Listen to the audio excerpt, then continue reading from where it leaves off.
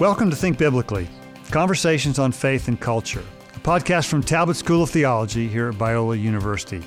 I'm your host, Scott Ray, Dean of Faculty and Professor of Christian Ethics. And I'm your co-host, Sean McDowell, Professor of Christian Apologetics. We're here with our guest, Dr. George Yancey. We've had Dr. Yancey on before, not that long ago, and he's back because he has a brand new book that's out that we want to spend a lot of time talking about. It's a super insightful, very encouraging, very hopeful book entitled Beyond Racial Division, a unifying alternative to colorblindness and anti-racism. Dr. George Yancey is professor of sociology at Baylor University. I spent many years at the University of North Texas before going over to Baylor. He's widely published on race and religion and lots of other topics in his field of sociology. So, Dr. Yancey, thank you so much for joining us for part one of this conversation. Thanks for having me. Now, in your book, you start out your book in a really transparent way because you talk a bit about your own personal journey in writing about race. In fact, I've read both. You wrote two great books on race about 10, 15 years ago. I've read both of those. And then as you describe it in this current book, you stopped writing about race. Why did you stop? And why have you taken up the subject again at present? Yeah, so I think about 15, 16 years ago, I just came to the conclusion that I've said everything I had to say on race. And there are certain scholars who say the same thing again and again. They just get different data sets and they just say the same thing again and again. That's true. And I just did not want to be one of them. So I felt like I had nothing really left to say. There are other things that are very interesting to me. And so why not go and study those things? And for me, I needed to separate myself from race so that I can really focus in on some other things that had really caught my attention. As far as why I got back into it, I guess, not the year 2020 just shook me into it. I had made that cardinal mistake, which is saying, I'm never going to talk about race again. And I've discovered in my life that when I say never to God, that God has funny ways of making me, like I was never going back to school after I got my bachelor's degree, and here I am with a professor, a doctorate, so that sort of thing. And so the events, the George Floyd, the murder of Arbery, those events kind of shook me up. And I just felt, and also not just shook me up, I sort of pulled away from just social media and the news for a little while. And when I got back, it was like people were reaching out to me in a way that hadn't happened over the past 15, 16 years. And one of the reasons why I think I got away was I thought, well, I've said this. You all do it if you want to. Don't do it if you don't want to. I got other things to do. Well, now I had a lot of people who are saying, well, they discovered beyond racial gridlock and things of that nature. And I just was starting to think, is God pulling me back into it? And then I got the final kick in the pants to get me into it. And that was my wife who said, you ought to write another book again. And I went, woman, don't you know how much time it takes to write a book? Don't you see how busy I am? And of course, 3 weeks later, I'm like, okay, you're right. I'm writing a book. You know how it is. It's like, she wants me to write a book. I want to write a book. So we compromise and I write a book. Sounds like my house. Yeah. So yeah, I mean, I think God had really pulled me back into it. I think God knew I needed the time away. And I think I'm proud of the work I've done in the meantime, in that interim period. But I think I needed to pull away. And now I think God's bringing me back in probably for the rest of my life. I'll be dealing with racial issues. Yeah.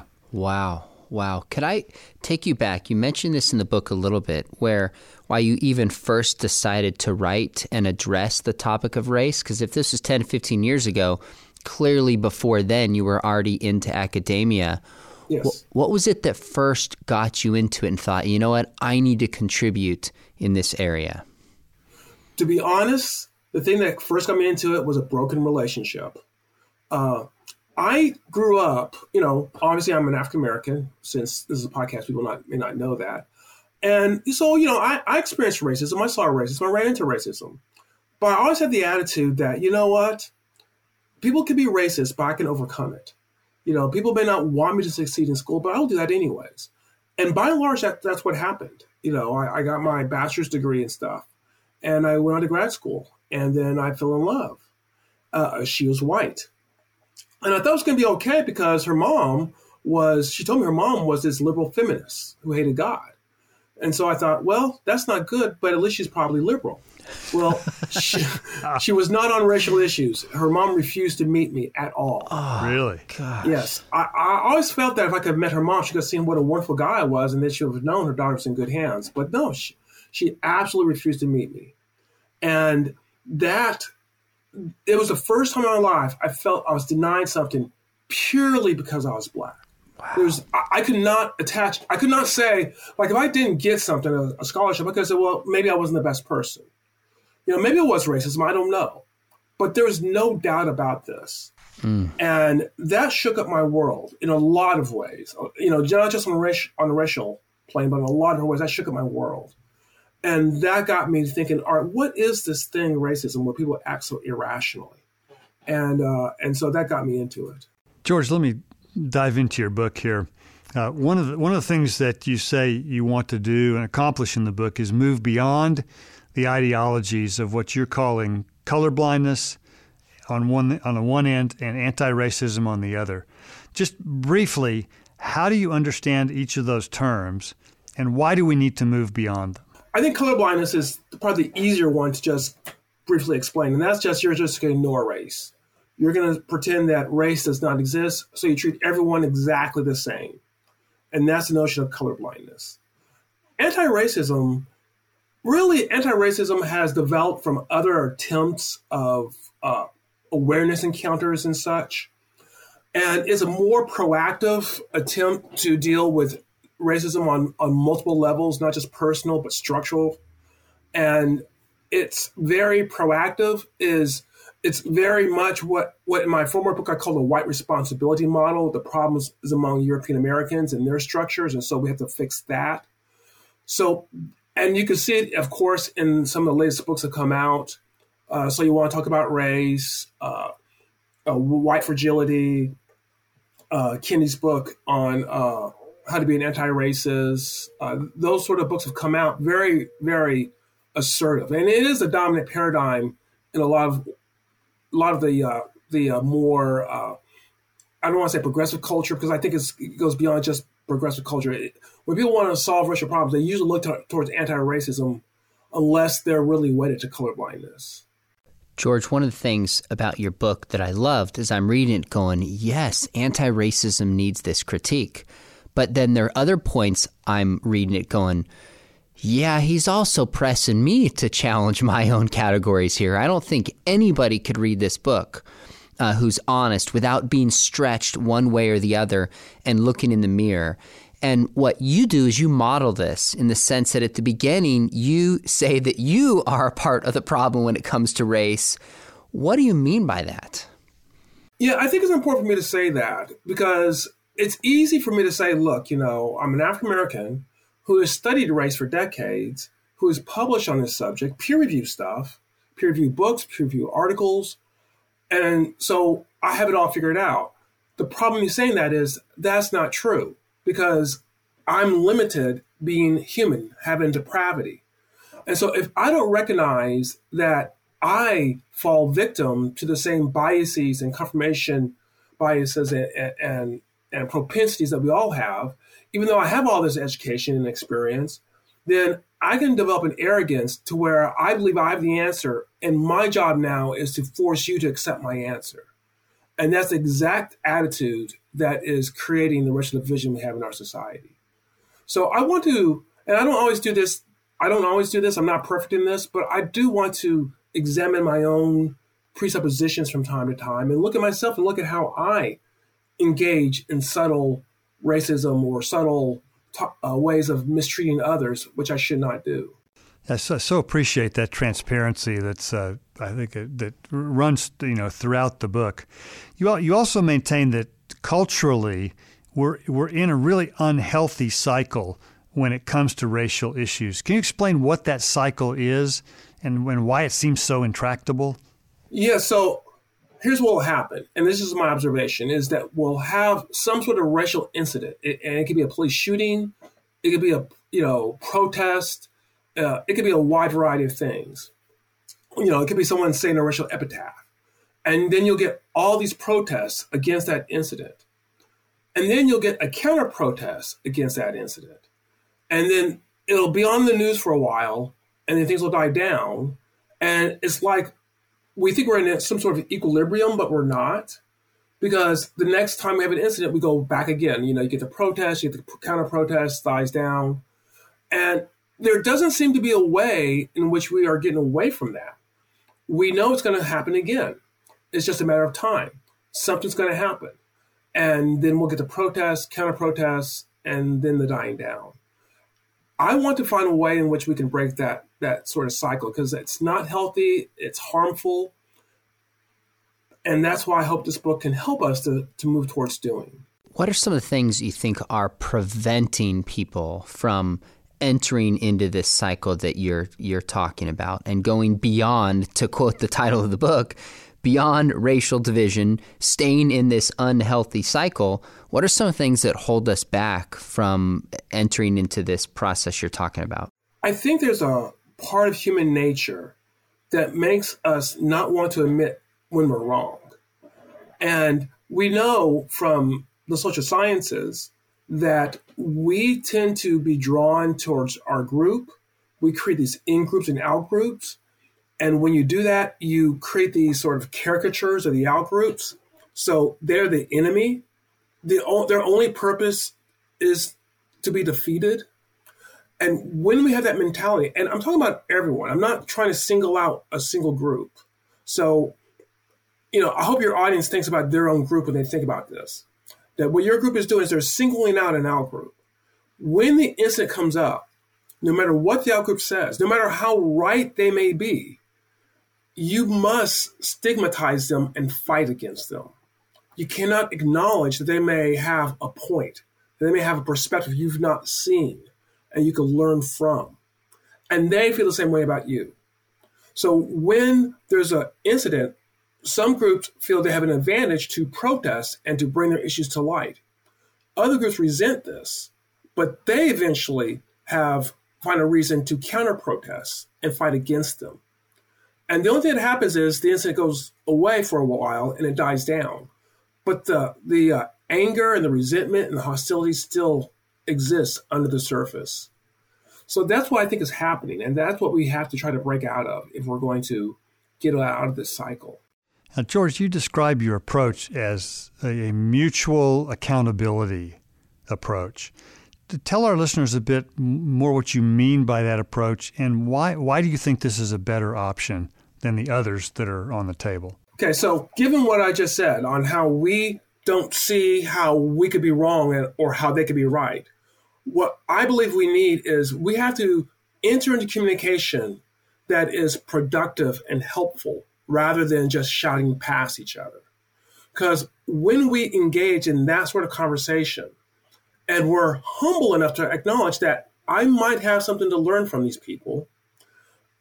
Obviously, I believe that I'm mostly right, because if I didn't, I wouldn't have these beliefs, but maybe I could learn from someone else.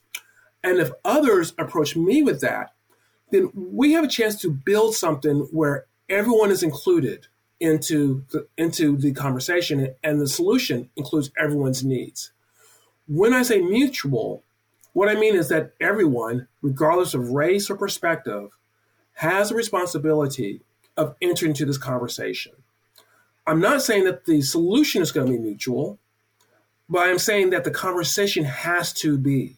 Because if it is not, then all we're going to do is set ourselves up for more of the animosity and anger that we have kept seeing in our society. What's the response you're hearing? I know the book is just really coming out right now, so to speak, kind of this spring.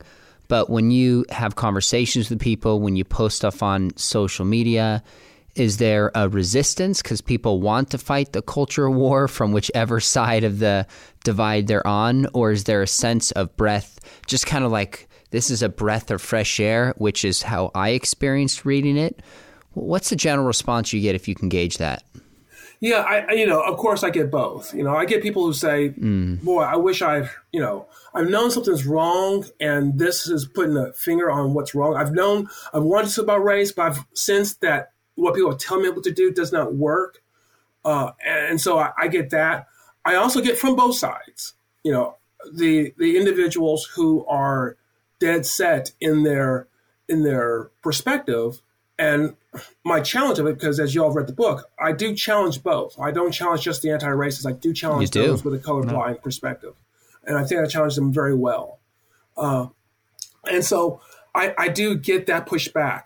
I just saw a survey not too long ago that used critical race theory as a proxy for racial attitudes. And based on that survey, what I think the percentage of the country is that 20% of the country, I think, is so wedded to colorblindness that's hard for them to see any alternative. And 20% is so wedded to anti-racism it's hard to see any alternative. But that leaves 60% that I think is in the middle going, either they're not paying attention, which, they're busy with living life, or they don't want to go either way or go either way too hard because they sense problems in both the ignoring race and the anti-racism approach. Yeah, I wonder if some of the folks, might be folks that have entered the conversation, found it too hard, and just sort of threw up their hands and said, "I'm out. This is too hard." Do you get that response also? Yes, I do have people who said that they tried to engage, found the conversation was not productive, not helpful, and so they decided not to stop engaging in the conversation. And so I do run into those folks who are hesitant to engage in the conversation. They're afraid of being slapped down, and I do not blame them given how we're having the conversation today. I understand why people. I try to put myself in the position of a person who's white. If I was white, would I be eager to have this conversation? No, I would not. Now, maybe part of that lack of eagerness is that I don't want to confront some of the realities of race and racism in our society, and understand that. But to be honest and fair, another reason why is I feel like whatever I say, someone can just say you're being a racist and dismiss me. Do I want to enter a conversation where people could dismiss what I have, my concerns, so easily? Probably not. So we got to create an atmosphere where everyone, and I understand that people of color have been shut out of the conversation for a very long time. And obviously I'm not wanting us to be shut out again. But we got to bring everyone in, because if we don't get buy-in from multiple quarters, then all we're going to do is have a cycle where one group's going to have power and then the other group's going to fight against them until they get power. And that's going to be our life in our society. Yeah, that's not an attractive option. No, it's not. Now, it seems to me one of the things that you've tried to do to not alienate potential conversation partners is to avoid terms that are inflammatory to one group or another. So you refer to the U.S. as racialized, and you avoid using the term racist and white supremacist. Did I get that right? Is that the rationale for why you use the terms that you do and avoid the ones that you avoid? Yeah, there's research that shows that when people feel threatened in conversation, they literally shut down and cannot hear you any longer. So if I want to reach someone, I got to talk to them in a way that they can hear me.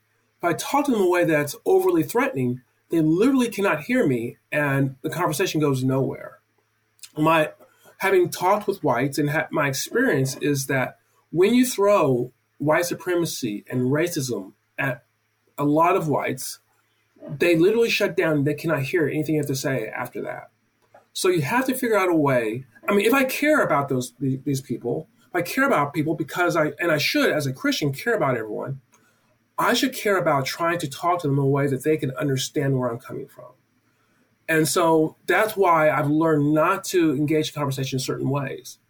To be fair, there are ways whites engage in conversations that are threatening to people of color as well. So this is a two-way street. Now, for example, I don't see race. Mm-hmm. Because when you say you don't see race, because as an African-American man, my race is part of my social identity, an important part, not the most important part. That's being a child of God. But it is an important part. And so when you say you don't see race, you're saying there's a part of me, an important part of me that you just can't see. Now, I've been around enough white to say this, to know where it's coming from. And so for me, I can still go on with the conversation. but a lot of people of color can't from that point on. I mean, they'll be there and they'll look like they're listening, but they can't hear you because of the threatening nature of that sort of comment.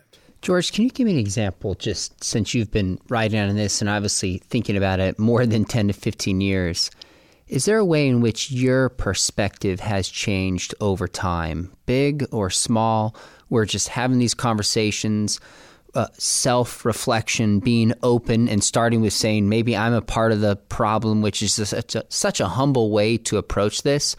Are there any things that come to your mind, just big or small, how your views have changed about race, or just the best way to approach racial division? Yeah, I think that for me, the biggest change as far as my opinion, perspective, obviously I've done more research, done more reading, and so I'm better up on what I think. But I think as far as changing, I think when I wrote 15 years ago, I had more confidence that I could articulate an answer. And I realized that even if my answer is correct, if it doesn't come in the situation of a conversation, it feels like I'm imposing an answer on people. And that imposition of an answer is going to generate the resistance that's going to fight against people. And so I think I've become more wedded to the need for a conversation, an honest conversation. I mean, I think I always have been, but I think I did feel like I had answers. And I still feel that those answers I had were probably correct, but I want to be open to the fact that maybe in conversation with others, they could be tweaked, or maybe there are things that are not correct at all. So I'm less confident that I have the answer that if everyone adopted this would be okay. I'm more into let's have a conversation and get to an answer that we can all live with. When you talk about the importance of an honest conversation, I know there's probably some fears in the minds of people that are going, number one, we have had this conversation. What's the point of continuing it? And others who might say, I don't feel comfortable having this conversation because if I share what I really think, either someone won't hear me, like you said, or I'm going to get canceled if I don't hold the right beliefs. I'm all in with you on the value of conversation, but I know you've thought about this, that there's some fears people have or concerns they have even entering into that to start with. Right. I think the first thing I would say is I don't think we've had that conversation very much. Now, we've had some conversations. I think we've had a lot of arguments, to be honest. I don't know if we've had a lot of conversations as much. We've had some. I'm not saying that no one has done that. That would be arrogant for me to say. I'm the first one to say, let's have a conversation, a real conversation. Sure. But I don't think we've had nearly as much as we think that we have. And our conversations tend to be more monologues and dialogues. So I think that's, as far as the fears, I understand the fears. And that's why, in the book, I talk about ground rules for what the conversation needs to look like. I encourage active listening rather than jumping. In fact, the urge to cancel or the urge to shame, you can get short-term gains from that. You can engage in shaming and that sort of thing and get short-term political gains. But what you don't get is you don't get buy-in. And you don't get people who are willing to support you and to support the ideas that you have there. You get people who are going to sabotage those ideas. So I'm trying to tell folks who really feel passionate and feel that what they're saying is right and what they should do, that if you really want to engage, and research backs this up, you really want to engage people to create people who are going to be in your corner because they want to be in the corner, not because they're afraid of you, then you're going to have to approach them a certain way. You're going to have to listen to what they have to say. You're going to have to build rapport with them. You're going to have to admit when they're right. Because otherwise, then you're going to get people who may do what you want in the short term because they're afraid of you. But as soon as they're not afraid of you, they're going to rebel. George, this is so helpful and so insightful. We're just scratching the surface here. One thing I want to think about as we think about moving into part 2 of this conversation for our listeners, which you'll get next week, but being the strong advocate that you are for collaborative conversations, active listening, what we call around Biola perspective taking, I think it's clear that that's a critical starting point.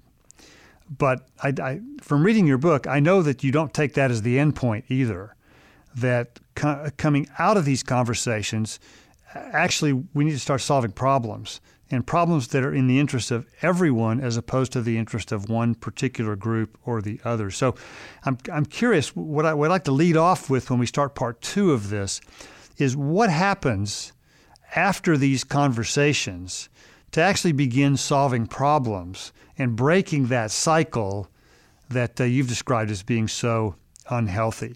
So we'll pick that up when we get to part 2 coming next time. So George, thank you so much for being with us here on part 1. Thank you. We look forward to continuing this. We didn't even make it through half the questions we have for you. So who knows? Maybe there's a part 3 eventually. But we look forward to continuing this in part 2. This has been an episode of the podcast Think Biblically, Conversations on Faith and Culture. The Think Biblically podcast is brought to you by Talbot School of Theology at Biola University, offering programs in Southern California and online, including our Institute for Spiritual Formation. Visit biola.edu/Talbot in order to learn more. If you enjoyed today's conversation, part 1 with Dr. George Yancey on his book Beyond Racial Divisions, give us a rating on your podcast app and share it with a friend. Be sure and join us for part 2 next time in this conversation. Thanks so much for listening, and remember, think biblically about everything.